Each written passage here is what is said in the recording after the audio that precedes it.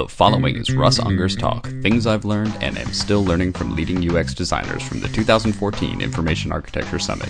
The 2014 IA Summit podcasts are brought to you by UIE's All You Can Learn. Stay tuned after the podcast for more information about All You Can Learn. Shh. That still works. Shh. Hello, I'm Tim Keynes. Okay, I'm Russ, and I'm the secret talk today. The IA Summit did a great job of covering for a very simple mistake. It's very easy to make small things happen incorrectly when you are juggling lots of balls. So they've been super cool about today. Thank you for coming and staying. Or at least nobody's gotten up and left when you figured out I wasn't Tim Keynes, so I appreciate that. This talk is going to be more like the top 2 or 3 things I've learned from leading UX designers. My first real taste of leadership and management came around 1999. We called it the dot-com era back then. It was a really crazy time. I'd been bouncing from startups to startups. I was finding money and all kinds of lures to drag me from place to place. I worked for this really cool place called a life event marketing company. We're based upon different life events, like your wedding or having a baby. We would send you a DVD-ROM, and you would make a website from that DVD, push it online, and all of your friends and family could see what's going on. Kind of neat, kind of dorky, because we sent out DVDs to people. I loved working there.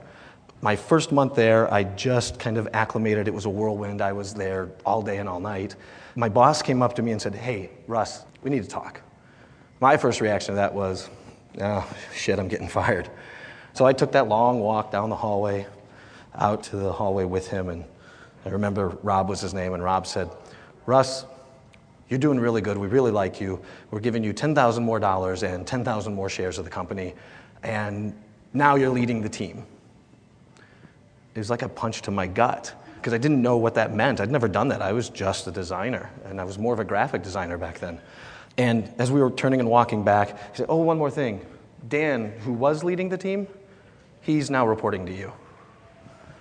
That scared the hell out of me. I was completely in over my head. I had no idea how to manage a team, how to lead, how to get anybody to do anything I wanted them to do. It was a lot like... Listen up. Maybe this.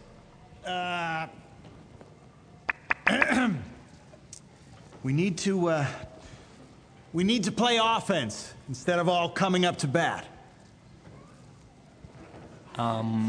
What? I apologize, but I don't know your games.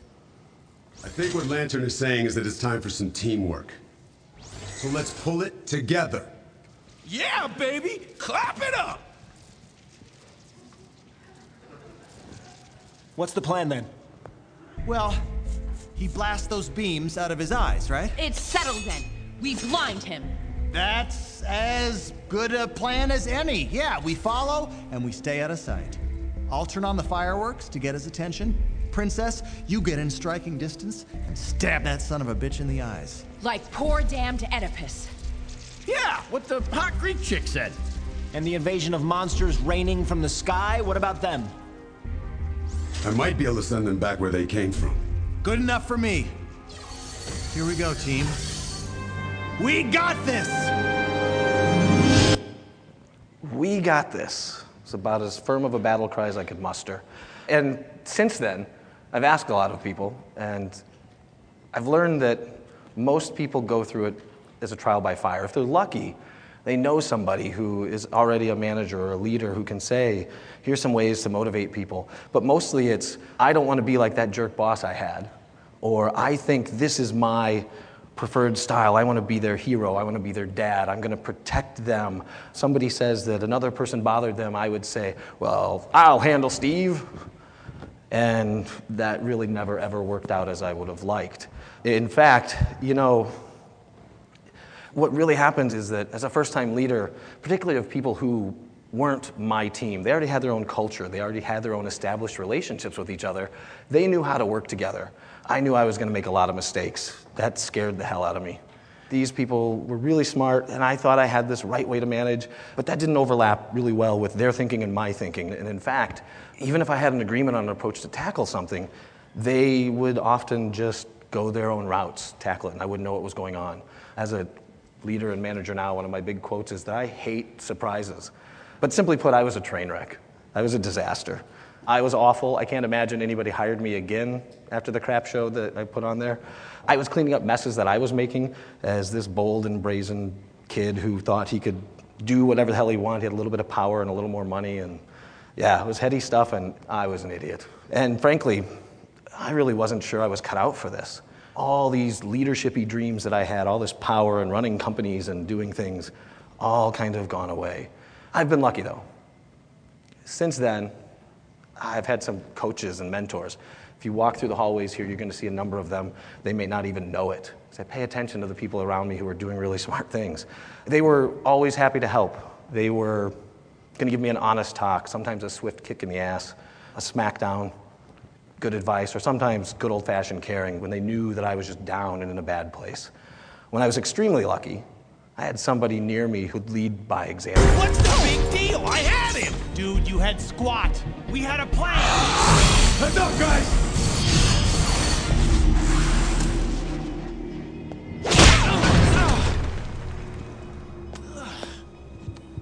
You are a warrior, not a child. Act like it. Yes, ma'am. Now follow me to victory! Wonder Woman's badass. A couple of weeks ago, I saw this quote in the New York Times, and it's about grown-ups. And I thought, what if we changed a couple of words here and said, there are no managers.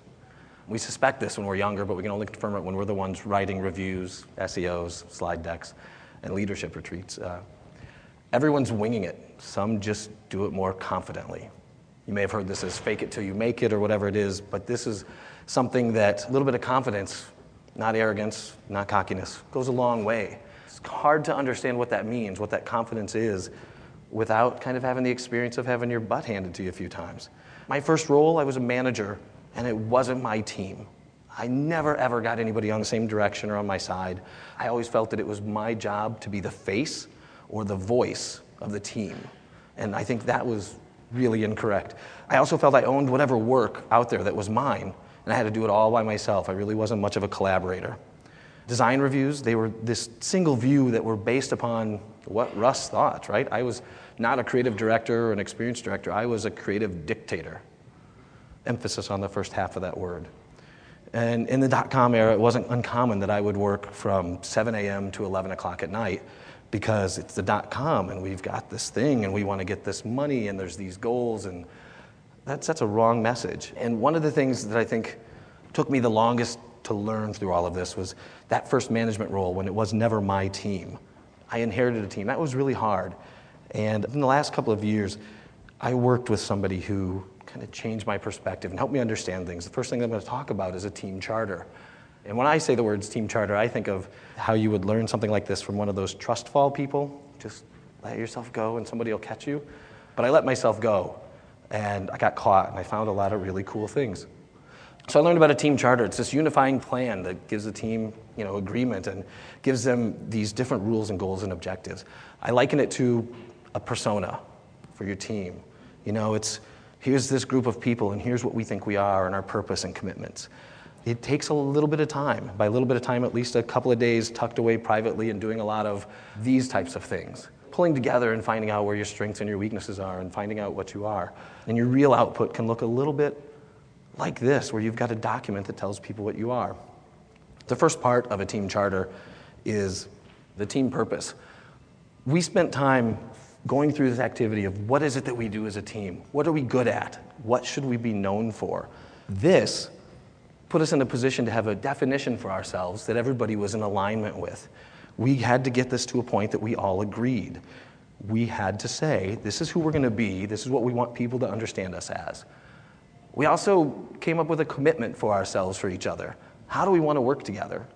And what are our expectations of each other? In this case, we knew that we wanted to be really good collaborators, and we knew that we expected people to be on time. We expected people to say what they know and what they don't know. It's our jobs to critique work and not people, and we made that commitment to each other. Everything we did is supposed to be at our top level. We also walked through our focus areas, talking about the types of work that we do. It's as simple as a bullet point list. We want to be known as researchers, designers, interaction design, prototyping, usability testing. These were the things that we wanted other people to go, if I need those, we'll call them. We also talked about our areas of growth and improvement. And one of the things I learned from Jim Henson is that as a leader, he wasn't very good at kind of coddling or the warm and fuzzy stuff. He used to say to his team that if you're here, you're good enough. And so things like areas of growth and improvement always scare me a little bit and make me think that this means I'm not good enough. But what this means is, how do we take people who are good enough to be here and grow them to the next level? How do we know, where do we find these areas that we're deficient and improve it? And what we did is we would find something like experience mapping, write the rationale for why we want to learn this, what's the value add for the business, for ourselves, for the team, and then how will we know when we've reached it? So if we've done, 1 to 3 experience map activities for our team in a year, then we know we've achieved this and we've got a certain level of learning or leveling up that we've done. We can write a new area of growth. We also talked about how we wanted to be perceived by other people. What do we want them to think of when they reach us? That we don't want to be the people who are seen as rounding corners. I don't want to turn your thing blue. That's not us. We need to talk to users. How do we get them to know this? And how will we know when we're there? And it's similar to the previous one. We wanted to be perceived as experts about our users. And so we would walk through how we could get there, what's our plan, and how we knew when we had reached it. And that helped us really define who our team was, and we all agreed to this. Now, to be fair, I didn't facilitate this activity. I paid a professional to come in and lead us through this, because if I sat up there and said all of this stuff, it quickly becomes Russ Unger's thought of this team instead of an external facilitator who really wasn't a part of us, and there was no sort of misguided leading. And finally, something we're still kind of working on, but signatures. We have to all agree to this. We have to say that we're going to commit this to each other, and we're going to operate like this. And we saw a lot of benefits. We went from a small team that's probably almost tripled in size in the last couple of years. The core of that team before the big growth understands this. We all kind of understand how to operate. So we're starting to share this with each other and with the new folks who come on board and make sure that they can understand how we operate as a team. Now, one of the other things that I learned a lot about is critique. And if you've been to this conference enough, you know plenty about Aaron and Adam, really solid guys who can tell you just about anything in the world about critique. And we spent time thinking about critique. We did some exercises. We had Adam and Aaron talk to us on the phone about this. And one of the things that we struggled with, in fact, one of the things I had said was, everybody talk to at least 1 or 2 other people about your design work and make sure that they're not on your team, and we'll call that doing critique. It's a really easy thing to write down on a goal or an objective. Yeah, we're doing critique. It's also a big fat lie. Nobody has time to do that. So I didn't know how to do this. And in some cases, I was the design review person or the critique person.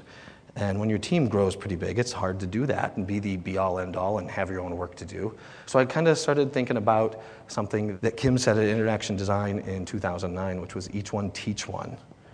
But we couldn't see that as a good single pairing, so it's each one teach many in our organization. And so I invented this thing called Critique Buddies. It's an awful, awful name. I absolutely realize that. But I checked, and I absolutely did make up this bat crap stupid name. I've got other names like Acture Squad. No, these things happen. They're memorable, right? So we know what they are. Critique Buddies, for a staff that where we're at, I think you probably need about 6 or so people to pull this off. But I've been insanely busy, and I wasn't able to be this and help people, and that's really sad. So I created this framework that essentially was each one teach 2 or 3 people. I created these things called critique leads. I have 2 people who I think are doing fantastic in their design roles, and for the first quarter of a year, they're critique leads. And those people assign themselves 3 to 4 buddies. So working with my critique leads, it's like picking dodgeball teams. Kind of said these people to this team, and we've got a very, very simple plan. We've got weekly 30-minute meetings, so a critique lead and a critique buddy have to meet once a week, like a one-on-one meeting with a manager or something. They can only skip 1 week in a row, meaning you can't go 2 weeks without having a meeting. And they can cheat a little bit. If you're the lead, you can have somebody critique your work. But these 30-minute meetings just to review current work. It's also then 30-minute meetings, the leads with me. So right now, every Friday at 8:30 in the morning, I have a talk with my critique leads about the critique reviews they've done for the week. It means that I don't have to review everything. It means nobody has to rely upon me. And frankly, the design work that I've seen is better because I'm not a bottleneck. And frankly, I'm not the best designer on the team. The buddy meetings are really kind of simple. For the first 2 to 3 weeks, the buddies get to know each other. Usually it's on the phone, or if we can do video chat, we'll do that. They review what they're working on, and it's driven by the critique lead. It's kind of getting to know each other, understanding how to work together. But then after about 3 weeks or so, we shift to agendas, slightly more structured, and it's led by the critique buddy. So it's no longer the lead is saying, this is how we're going to do it. It's this buddy is saying, these are the things I want to talk about, and this is how we're going to talk about these things. And then finally, we have these leader meetings, the once a week that I talked about. We report on progress of the team. We've got this critique manual to guide for the team. So the next time we choose a new leader, they understand what they're getting into. And buddies kind of have a set of rules that they can follow into. This is all based upon work that Adam and Aaron produced, which is fantastic. They let us borrow this stuff frequently. And then they modify the program. We've probably made shifts to this program 2 to 3 times, probably per month as we've been going through it.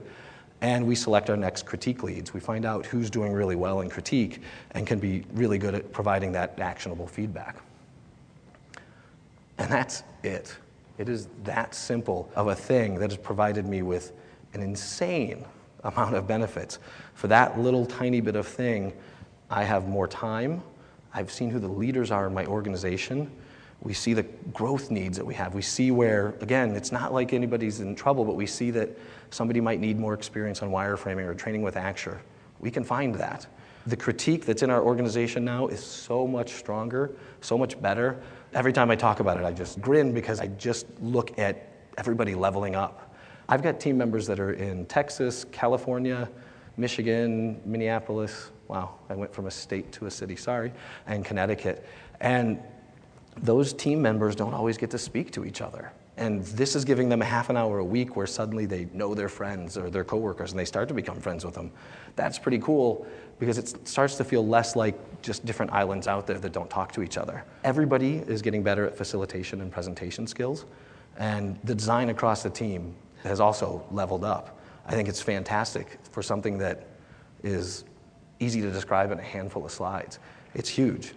And finally, time. I've been lousy about time over the years. Hell, I know I speak fast, but this is a great quote that we found, which is, if you don't spend time doing planning, when you jump right in, you might have to do something twice. Plus, we have a really cool job. We get to talk to people. We get to design things to make lives easier, better. And if we're not doing anything other than chasing it really fast, how can we do that? How can we have fun? I'm a big believer in work hard. I work hard.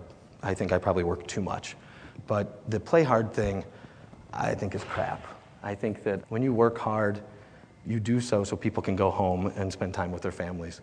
And so my thing that I've learned here is if you're going to plan a work activity, plan it during work time. The least you can do is give that up to people who give you so much. It shouldn't be a quote-unquote reward to spend 6 hours after work having a beer. Sorry, but people have families and lives, and while your coworkers are cool people, they aren't necessarily always your friends, or at least the people that you want to hang out with all the time. Sometimes you just want to be with your family. Great quote here. Everyone plays harder. I don't want to play harder. I want to work smarter with smart people who know how to work so I can go home and spend time there. One other thing, heroes, those people who work like the idiot that I was from 7 in the morning to 11 at night, you're only as good as your last heroic effort. And every time you pull a miracle out, somebody believes that that's just the way it works. If you get a 3-week task done in 3 days, I guarantee you somebody's going to call you and ask you for another one and another one. Not only is that a bad pattern to get into, but when you've got one hero, you got a whole other team of people who just can look bad by doing their jobs the right way. And that's not good for morale. So in general, I kind of also think that with time, I need to lighten up.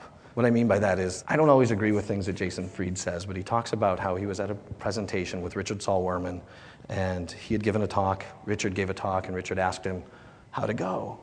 And Jason kind of stood up and postured and kind of got into an attack mode. And Richard Saul Wurman's quote to him was, "Hey man, give it 5 minutes." And what Jason learned from that is something I've thought about a lot.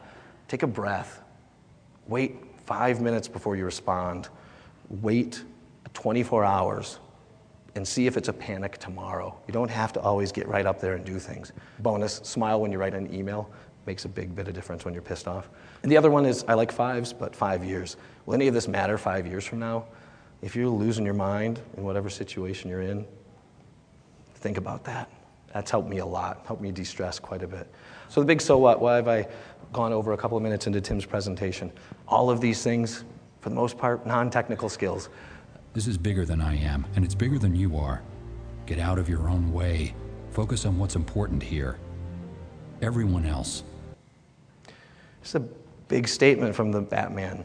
It's not about you. You know, it's more than just anything that I think it is. It's always about the people around me. When I see somebody struggling, I look at myself first and hardest and ask, how did I fail them to not allow them to succeed? And then the bonus number 2 here is keep on winging it confidently. A little bit of confidence will go a long way. That's my time. If there's any questions, I'll be out in the hallway. Thank you very much.